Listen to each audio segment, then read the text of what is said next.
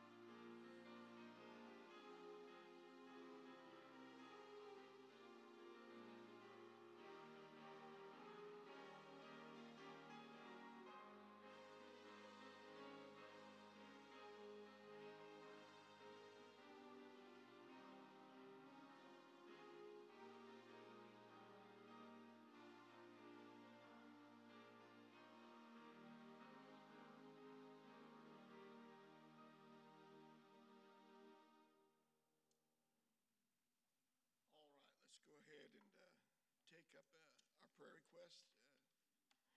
Did everybody get a prayer list? All right. Continue to.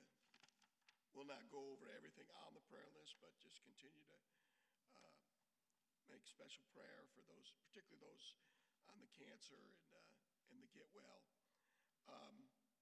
Do we have any to add tonight? Any prayer requests? Anything? Yes, sir. Or yes, ma'am. I'm sorry.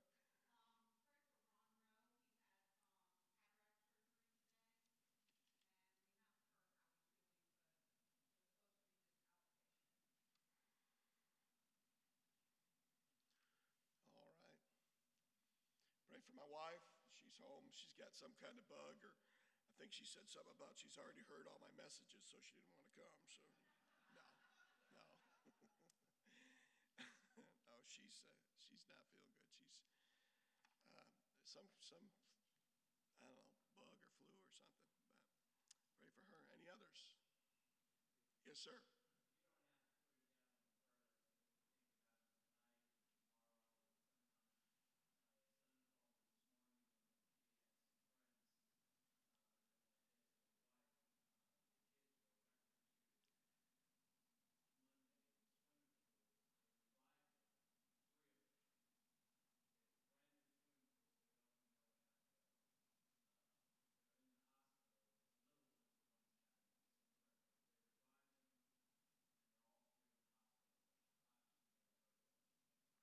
Wow. Uh,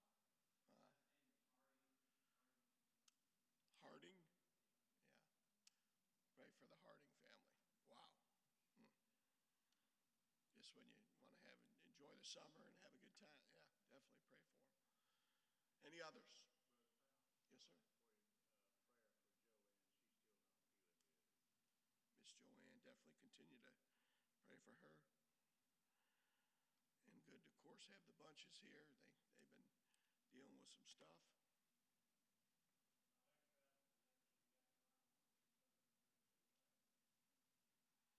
Got your beanie weenies and everything all set? You're good? All right. All right. Traveling mercies. Any special unspokens? All right. Get a chance during the week, go ahead and go through the prayer list. Power of prayer is tremendous, and I think we take it for granted a lot of times, but it is tremendous. All right, take your Bibles, turn them over to Genesis chapter 9. We're going to start there. Oh, I'm sorry. Yeah, let's do one more song and study up a little bit.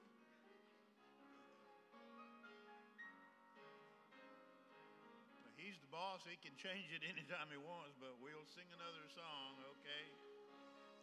Number 2. Turn to song number 2 in your songbooks.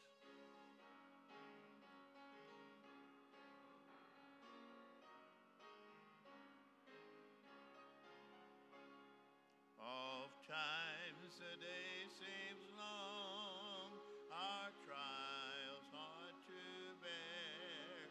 We're tempted to complain, to murmur and despair, but Christ will soon appear.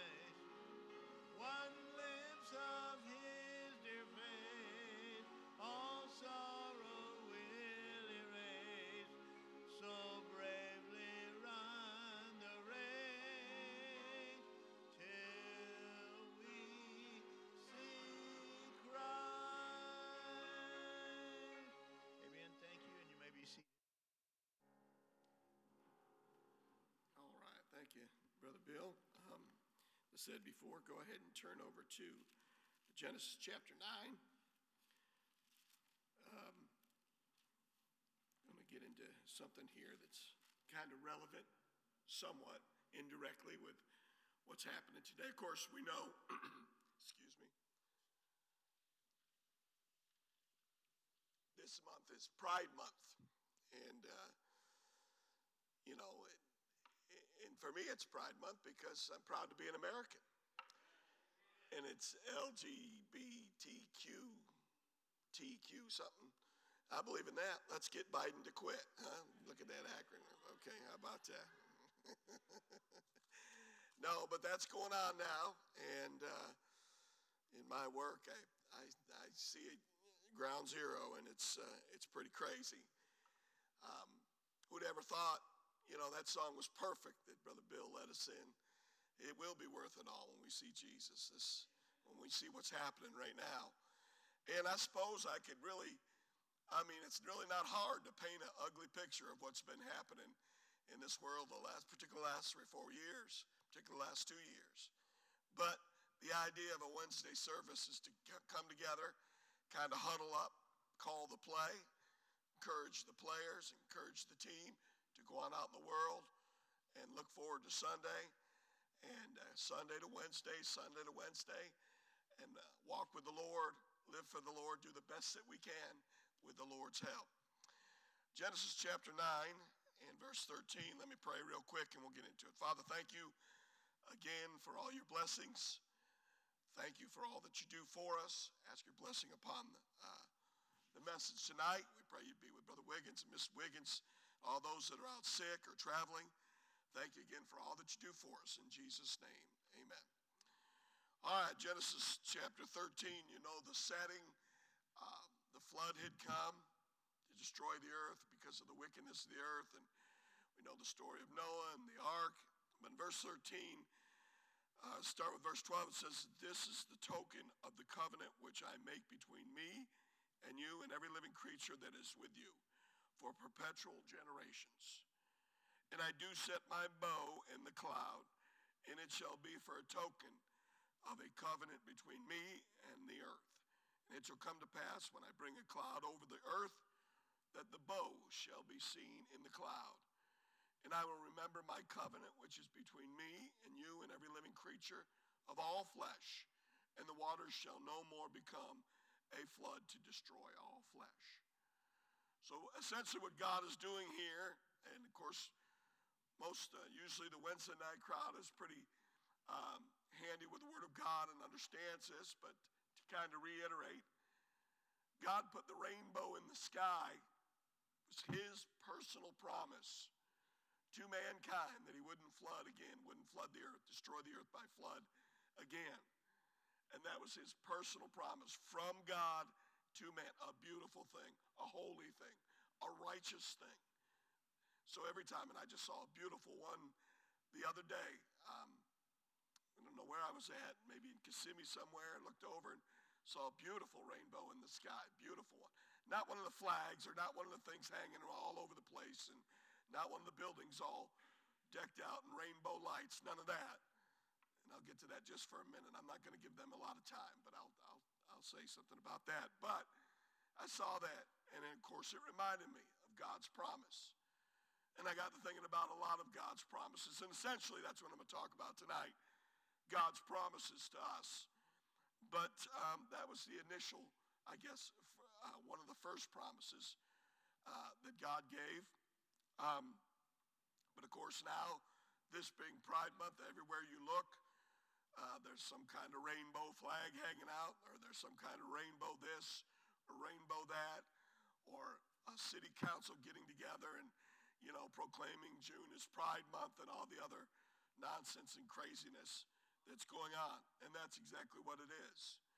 I understand, listen, I would never ever justify anything, but to glorify something like that, I personally, and again, I've got a lot of great stuff about promises, but I got to say this. I really feel like here in America now, a lot of folks are just shaking their fist in the face of God and do not realize that the very breath that they take, so they can go to their protests and parades is a breath that God gave them. And the number of heartbeats that they have are numbered in God's mind and heart. And he knows how long and when. Their very life is in the hand of God. And it's frustrating, I know. And sometimes when I see a lot of that going on, and I think about folks that got smaller kids, and I've got, of course, got a granddaughter, and a lot of you have grandkids, and you wonder, man, what are we going to do? Keep them close. Keep them close. Pray for them. Facing things that we never had to face. But, again, I think it's an indication of the coming of the Lord being a whole lot sooner than it used to be. And that's just wonderful to know. So I thought about the rainbow and the real rainbow, the one that God gave. And I thought about the many promises that God has given to us throughout the Word of God. And I can't, the original Pride rainbow was invented back in 1978, so it was a Johnny-come-lately. But the real rainbow, obviously, we know where that's, we know that that's something that God gave us after the flood. But I can't remember the exact number of promises that God had given or promises within the Bible. I think it's somewhere around 8,800 promises. And of that, about 7,900 are direct promises from God to man. So the Word of God is loaded with them. And I promise you, I'm not going to cover all 8,800 promises tonight. So maybe just 1,000 or two, I don't know. But no, I won't do that. But I won't go through all of them. But I want to kind of highlight some. Because I think one of the things, and the good thing, the great thing about our pastor and about Brother Tony and the leadership here, they understand that Wednesday is kind of like a charge-up day. You want to get charged up to finish out the week. And the messages and the teaching that he brings from here, they're an encouragement to me. I love coming on Wednesday, and I love being encouraged. I love being around God's people. We got a great spirit here, and that's an encouragement. It lifts me to go back out into the crazy world, do what I got to do to survive and live, and you have to do what you do to survive and live and pay bills. The mortgage company doesn't call you up and say, oh, you're a Christian, you're struggling, you don't have to pay. They want that car payment, that mortgage payment, that insurance payment, that water bill. They want it all. And so you got to do what you have to do to make a living, take care of your family. Matter of fact, I think the Bible compares someone who doesn't do that as an infidel, but that's part of life. But it's such a great encouragement to be here on Wednesday night and shake hands with folks and just talk with folks, look them in the face and say, God is good. And just be an encouragement. It's a wonderful thing. And I think that's one of the things that I really enjoyed when I ran our camp many years ago. And I was just talking to somebody about that the other day. Some of the crazy, crazy things. Zeke probably remembers some of the crazy, crazy things we used to do at camp. And some of the stuff we'd have fun with at camp. And the biggest thing I liked about it was the fact that we were just kind of away from the world for a week, And there was kids always getting into mischief and things like that. But I enjoyed it because we were kind of getting refreshed. I was always able, even as busy as I was always able to read my Bible a whole lot more when I was at camp, because I'd always have to wake up early and make sure nobody was pulling pranks and things like that. But so I enjoy, as you, I enjoy being here on Wednesdays and just getting encouraged. But want to look at some of the promises that God has given. Of course, the first is the promise of life. We got a big deal going on about pro-life, and of course, the decision by the Supreme Court that was leaked out illegally. I don't want to get started on that. And I think most normal people, normal thinking people, believe that killing a baby in the womb is wrong, and it's murder, and it is what it is. Most normal people. And it's a human life and all that. And it's a life because the Bible says that God knew us when we were in the womb. He formed us. He knew exactly how many cells there was to come together and all of that. And Right now, as we're here right now, he knows how many cells make up our body, the hair on our head, everything about us, how many heartbeats we have. And he holds that knowledge and that power in his hands. So the promise of life is a great promise. Genesis 2:7. And the Lord God formed man out of the dust of the ground and breathed into his nostrils the breath of life. And he became a living soul.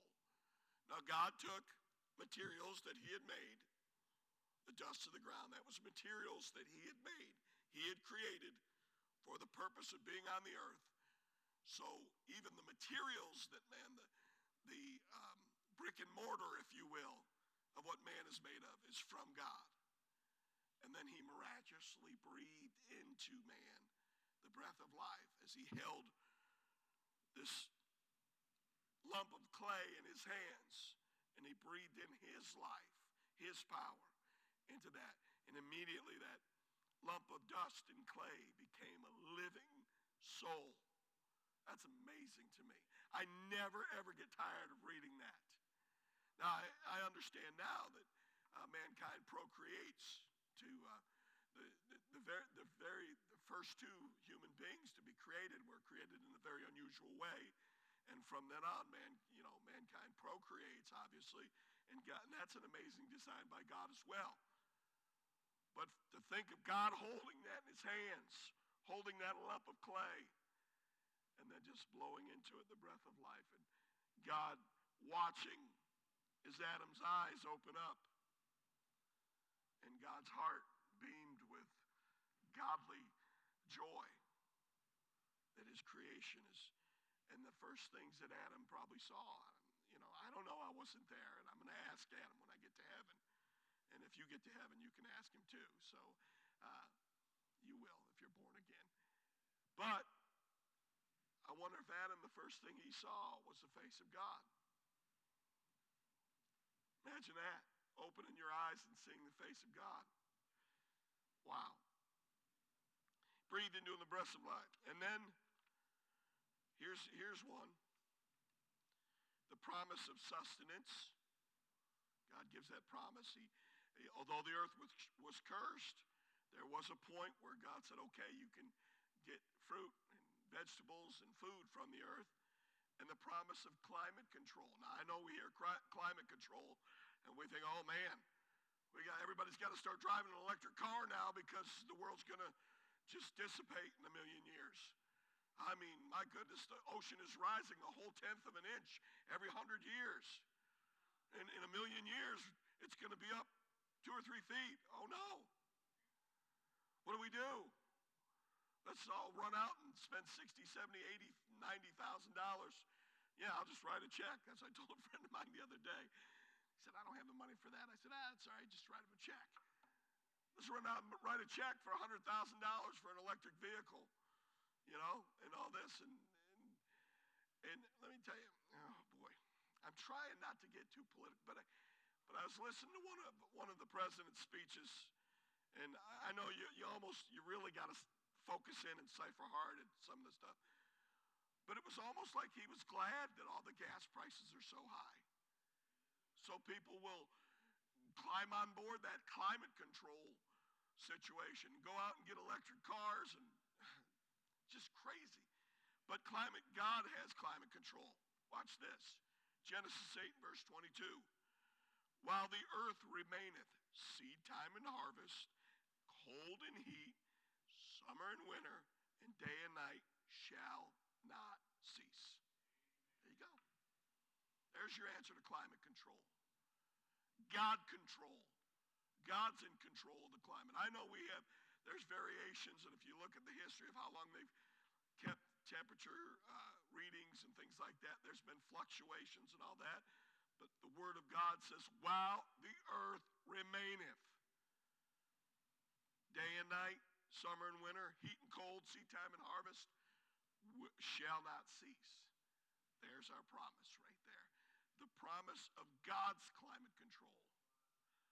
But you see, when you start to hear all these things, you look at them from this perspective that the world is offering. The world is godless. It's like the United Nations, an attempt to bring peace on this earth. There's been more wars and catastrophes and horrible things between nations since the UN was created than before that. That's not going to solve the problem of wars and terrible atrocities in this world, but they say that it will. No. I mean, we're in the middle of another big, huge, terrible thing going on over in the Ukraine. What's the UN? Oh, guys, you got to stop that. Come on. But yeah, they haven't done anything to create world peace, but they want to. You know, listen, I'm not against the world being at peace. Matter of fact, another personal opinion, during the presidency of President Trump, there was more, I think a lot of people felt a lot more secure in this world than in the past. A lot of people. Now, I know a man isn't the answer, but it just seemed like that, you know, probably because the other countries looked at him and said, he's just crazy enough to do something. But I'm not against world peace. I'm not against nations not killing one another. I like the fact that my neighbors that around me in my neighborhood want to live peacefully together. I like that. Everybody likes that. There's nothing wrong with that. As a matter of fact, we're commanded in the Word of God to live peaceably among one another. Nothing wrong with that at all. But until the Prince of Peace sits on his throne on this earth, that's when the real peace will come. That's when we'll have the real peace. So, climate control, world peace. There you go. Found right in the Word of God. The promise of forgiveness and salvation. Genesis 3:21, go all the way back. Unto Adam also and unto his wife did the Lord God make coats of skins and clothe them. Now, you go back before that, Genesis 3:15 says, I will put enmity between thee and the woman, and between thy seed and her seed. It shall bruise thy head, and thou shalt bruise his heel. That was the prediction of what would happen to Satan. A head bruise is a mortal wound. A heel bruise is a temporary wound. So the Lord went through a terrible, terrible death, crucifixion, and all of that. But then he defeated it and rose from the dead. But Satan has a mortal wound, and he's a defeated foe. That's the promise. In order to show that promise, just a few verses later, it says that God made coats of skin. You know what he did? Probably in front of Adam and Eve, after they had sinned against him, he said, okay, this is what I have to do. And they probably watched as the hand of God located whatever kind of mammals, grabbed them, slaughtered them in front of Adam and Eve with a lot of bloodshed, tore off those skins. And I don't know if he, with his miraculous powers, tanned the hide of those skins or whatever. But I know he tore those skins off those animals. He had to shed blood to do it. And then those skins were wrapped around Adam and Eve. Because without the shedding of blood, there is no remission of sin. And this is a picture of exactly what the Lord Jesus Christ did for us. Here's another thought. That was all God getting those skins. Man had nothing to do with it. And when God gave those skins to mankind did not, as a matter of fact, mankind got them because God had to cover their sin. So they did nothing to earn them. Nothing at all. As a matter of fact, they did not deserve them at all. They deserved condemnation. They deserved, like we all do, the wrath of God upon them. But God in his mercy shed animals who, by the way, didn't do anything. Innocent animals, didn't do anything. Took those skins, wrapped Adam and Eve. Now God could look upon them and not see their sin. And that is a picture of exactly what Jesus Christ did for us. Now, did we do anything to deserve it? No. Did we do anything to earn it? Absolutely not. Can we do anything to keep it? No. That's all God's business. No matter how far a person gets away from the Lord, a saved person, and it does happen, believe me, it does. I honestly, to be totally frank and honest with you, I could name people off the top of my head that you would never know in a million years that at one time they served the Lord and lived for the Lord because of what they're doing now. I believe they're saved people. I don't know how long, God's mercy is his mercy sure is enduring a lot in this country, so I don't know how long his mercy endures on the child of God that drifts away. I know that when the prodigal son came back, that the father welcomed him with open arms. I don't know any of that. I don't know the numbers on that. I don't know the percentages, the time. I don't know anything about that. But I do know this, that there are probably a lot of saved people that are far away from the Lord, far away from the Lord. And then there may be a lot of saved people in church whose heart's far from God. But God's mercy endureth forever. Those skins were only temporary until the blood of Jesus Christ was shed, and they were a picture of what God planned on doing to his son. He gave his only begotten son, the innocent of innocence, holy and righteous. Wow. A promise now that God is always with us. Let your conversation be without covetousness, and be content with such things as you have. For he has said, I will never leave thee nor forsake thee. And I'm going to be honest again. When I read this, I think sometimes about some of those people that go, some believers in different parts of the world, in different eras of time, that have gone through terrible persecution. And immediately my human mind says, wait a minute, God, didn't you say that you'd be with them? But he is with them. And we read, many stories of persecution that's taken place where believers endured it and went through it, and God gloriously took them home. I tell you, I don't ever want to go through any of that, but I know that if I have to or you have to, that God has promised he'll be with us. I will never leave thee nor forsake thee.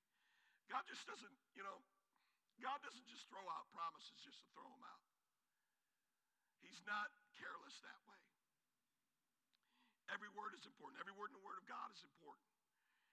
Everything about that God says every promise that he gives is important. So if he says, I'll never leave you or forsake you, there's a key to that as well. He cares about our problems. That's another promise. 1 Peter 5:7, casting all your care upon him, for he careth for you. Now, if you're not dealing with any cares right now, get ready, you'll probably have some coming.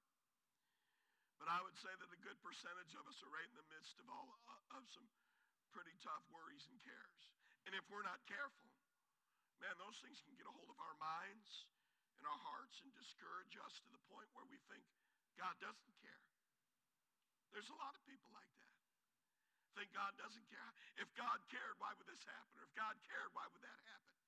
If God cared, why would this happen?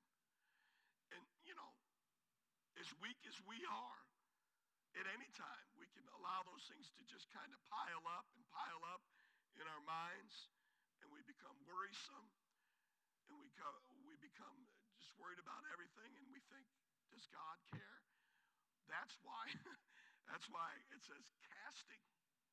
It's almost like you're taking a pile of rubbish and trash and just throwing it, getting it off of you, casting all your care upon him, for he careth for you. God, here's my burdens. Here's my cares. Now, that doesn't mean they're going to go away. But there's a big difference in trying to carry your burdens. That's one of the things that a pastor struggles with all the time. And that's why it's amazing our pastor's been able to maintain so many years of ministry. Because a pastor automatically bears the burdens of his people. And some of them learn how to be able to put those upon God so they can, press on to minister. But pastors really bear a heavy load, a huge load. And some pastors don't know how to, they don't know how to transfer it to God, and it overwhelms them. I thank God our pastor knows how to transfer those, although he bears them. And he bears more burdens than you and I can even imagine. But he's able to transfer them to God, and he and God can work on them. And that's a man of God. That's someone who you want speaking to you every Sunday and sharing the scriptures with you. Casting all your care upon him, for he careth for you. Here's another promise. God loves unconditionally. Think about man's limited view of love. It's distorted sometimes with greed, with pride, jealousy, selfishness, passion, and unrealistic expectations. That's man's idea. Now, mankind has the propensity for love in their lives. I mean, we were made in the image of God, and he breathed in us the breath of life. And so that emotion of love is there. But because of, our fallen nature, it gets distorted. Sometimes a young guy will tell a girl, I love you, simply because he wants something from her. And sometimes people will tell other people, oh, I love you, I care about you, because they want something. Greed, pride, jealousy, selfishness, passion, unrealistic expectations. Man's love falls very short. Man's love oftentimes is conditional. But on the flip side, sometimes you see the love a mother has for that newborn, or parents have for that newborn. And they would literally do anything for them. Now, my granddaughter, I'd do anything for her. She shows up, come on with Pops. We're going to get some candy, ice cream, toys, and anything you want. You pick it out, it's yours. And then we'll go get some more. And then it's Yaya's turn. She'll take you, and you can load up on stuff. But I would do anything for her and my kids. I think I would. Probably all of you in here would do that for your kids. Not expecting anything in return. So we can experience unconditional love.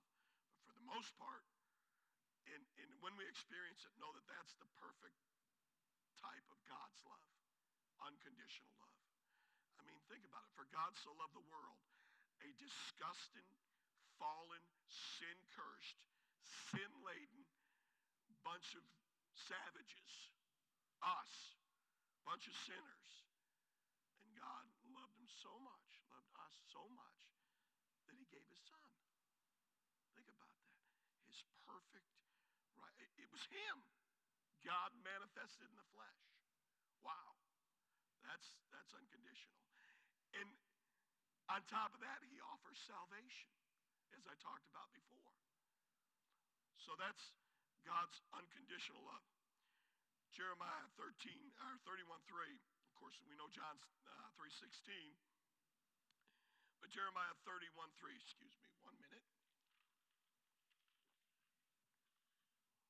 The Lord hath appeared of old unto me, saying, Yea, I have loved thee with an everlasting love. Therefore, with loving kindness have I drawn thee. Jeremiah, that was his statement about God's unconditional love.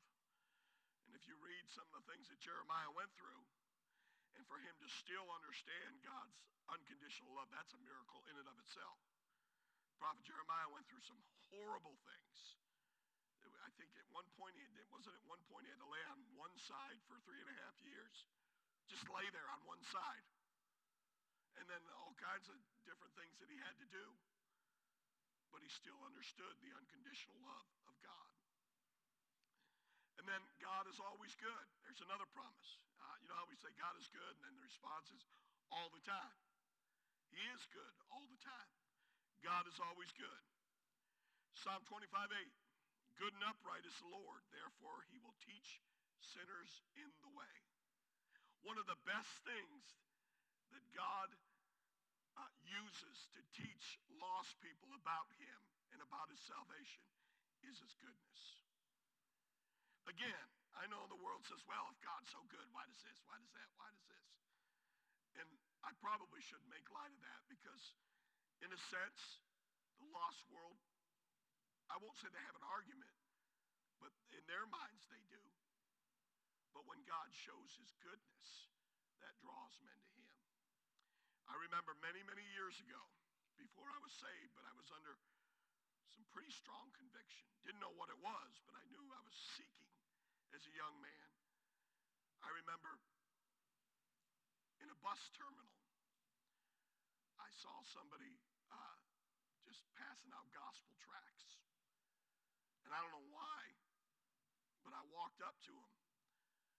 Oh, I know why. They were singing gospel songs. I guess they were gospel songs. I don't know. Had a guitar, a couple of young people, a guy and a girl.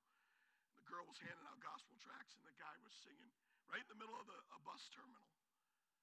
And here I am under this, I don't even know what it was, deep conviction, trying to figure out what's wrong. And I walked up to him, and I said, man, I didn't know what to say, so I said, man, you play pretty good. And the guy looked at me, stopped playing, he looked at me, he said, are you a Christian? I said, I don't know. I don't know. He said, can I pray for you? I said, sure, I don't care. And I figured he'd go on his bus and pray for him, but right there in that bus station, I didn't know this guy, but I knew there was something about him. And I knew he was singing about Jesus Christ, and his girlfriend was passing out gospel tracts. He put his hand on my shoulder, and he started to pray for me.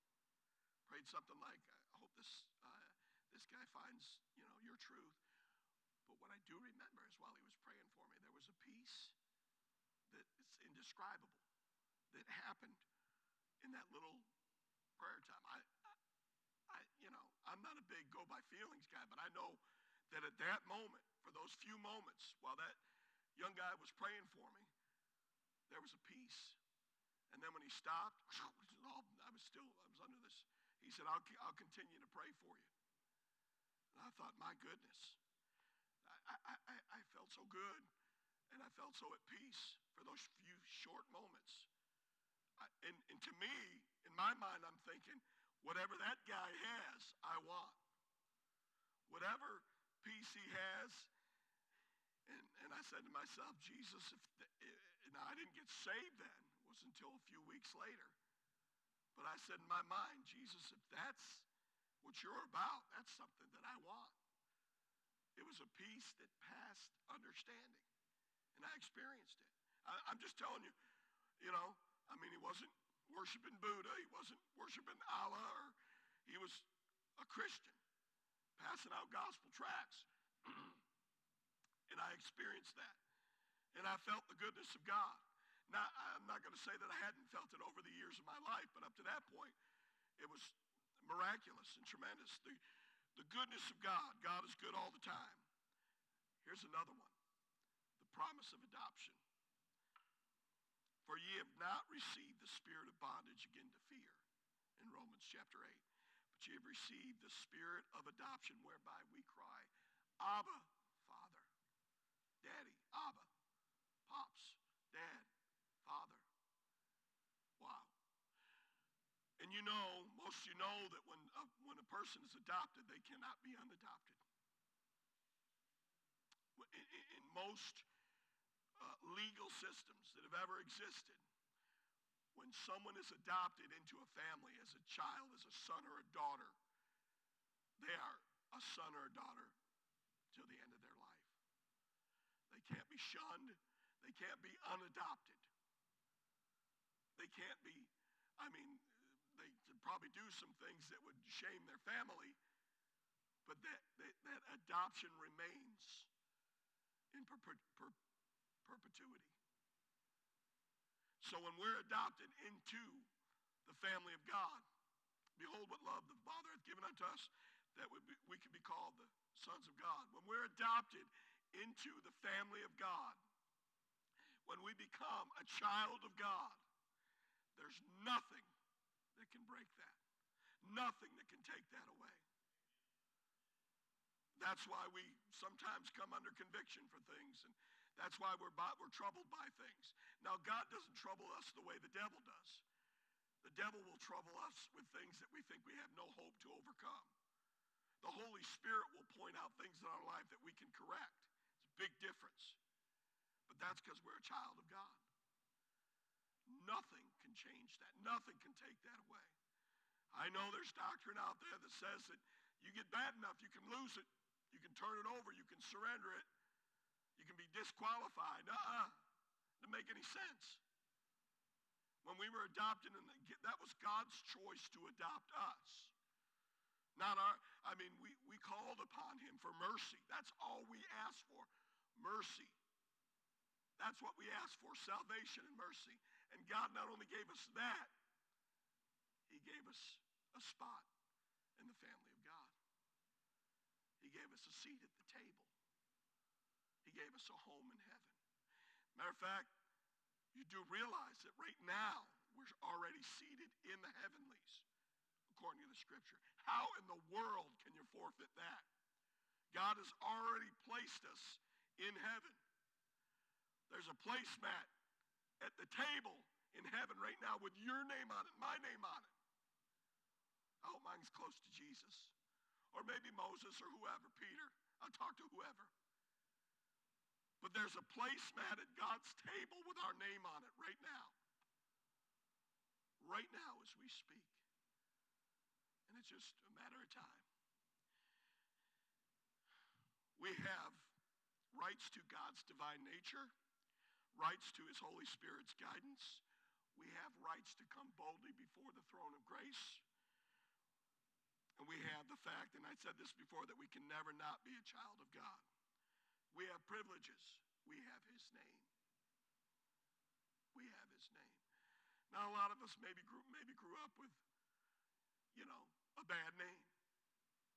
Maybe a bad childhood, maybe a bad life. You grew up, kind of a rough life, not a great name. But when you're a child of God, you have the greatest name in the world. We have the privilege of his heavenly kingdom. We have the privilege of his divine and angelic intervention. Angels minister to us as children of God. We also have responsibilities. The responsibility of holy living. The responsibility of being a testimony. Responsibility of being a witness. The responsibility of striving to be closer to God. And we have the responsibility or striving to be close to God to gain guidance and understanding. So we have a lot of responsibilities. And then finally, we have the promise of deliverance.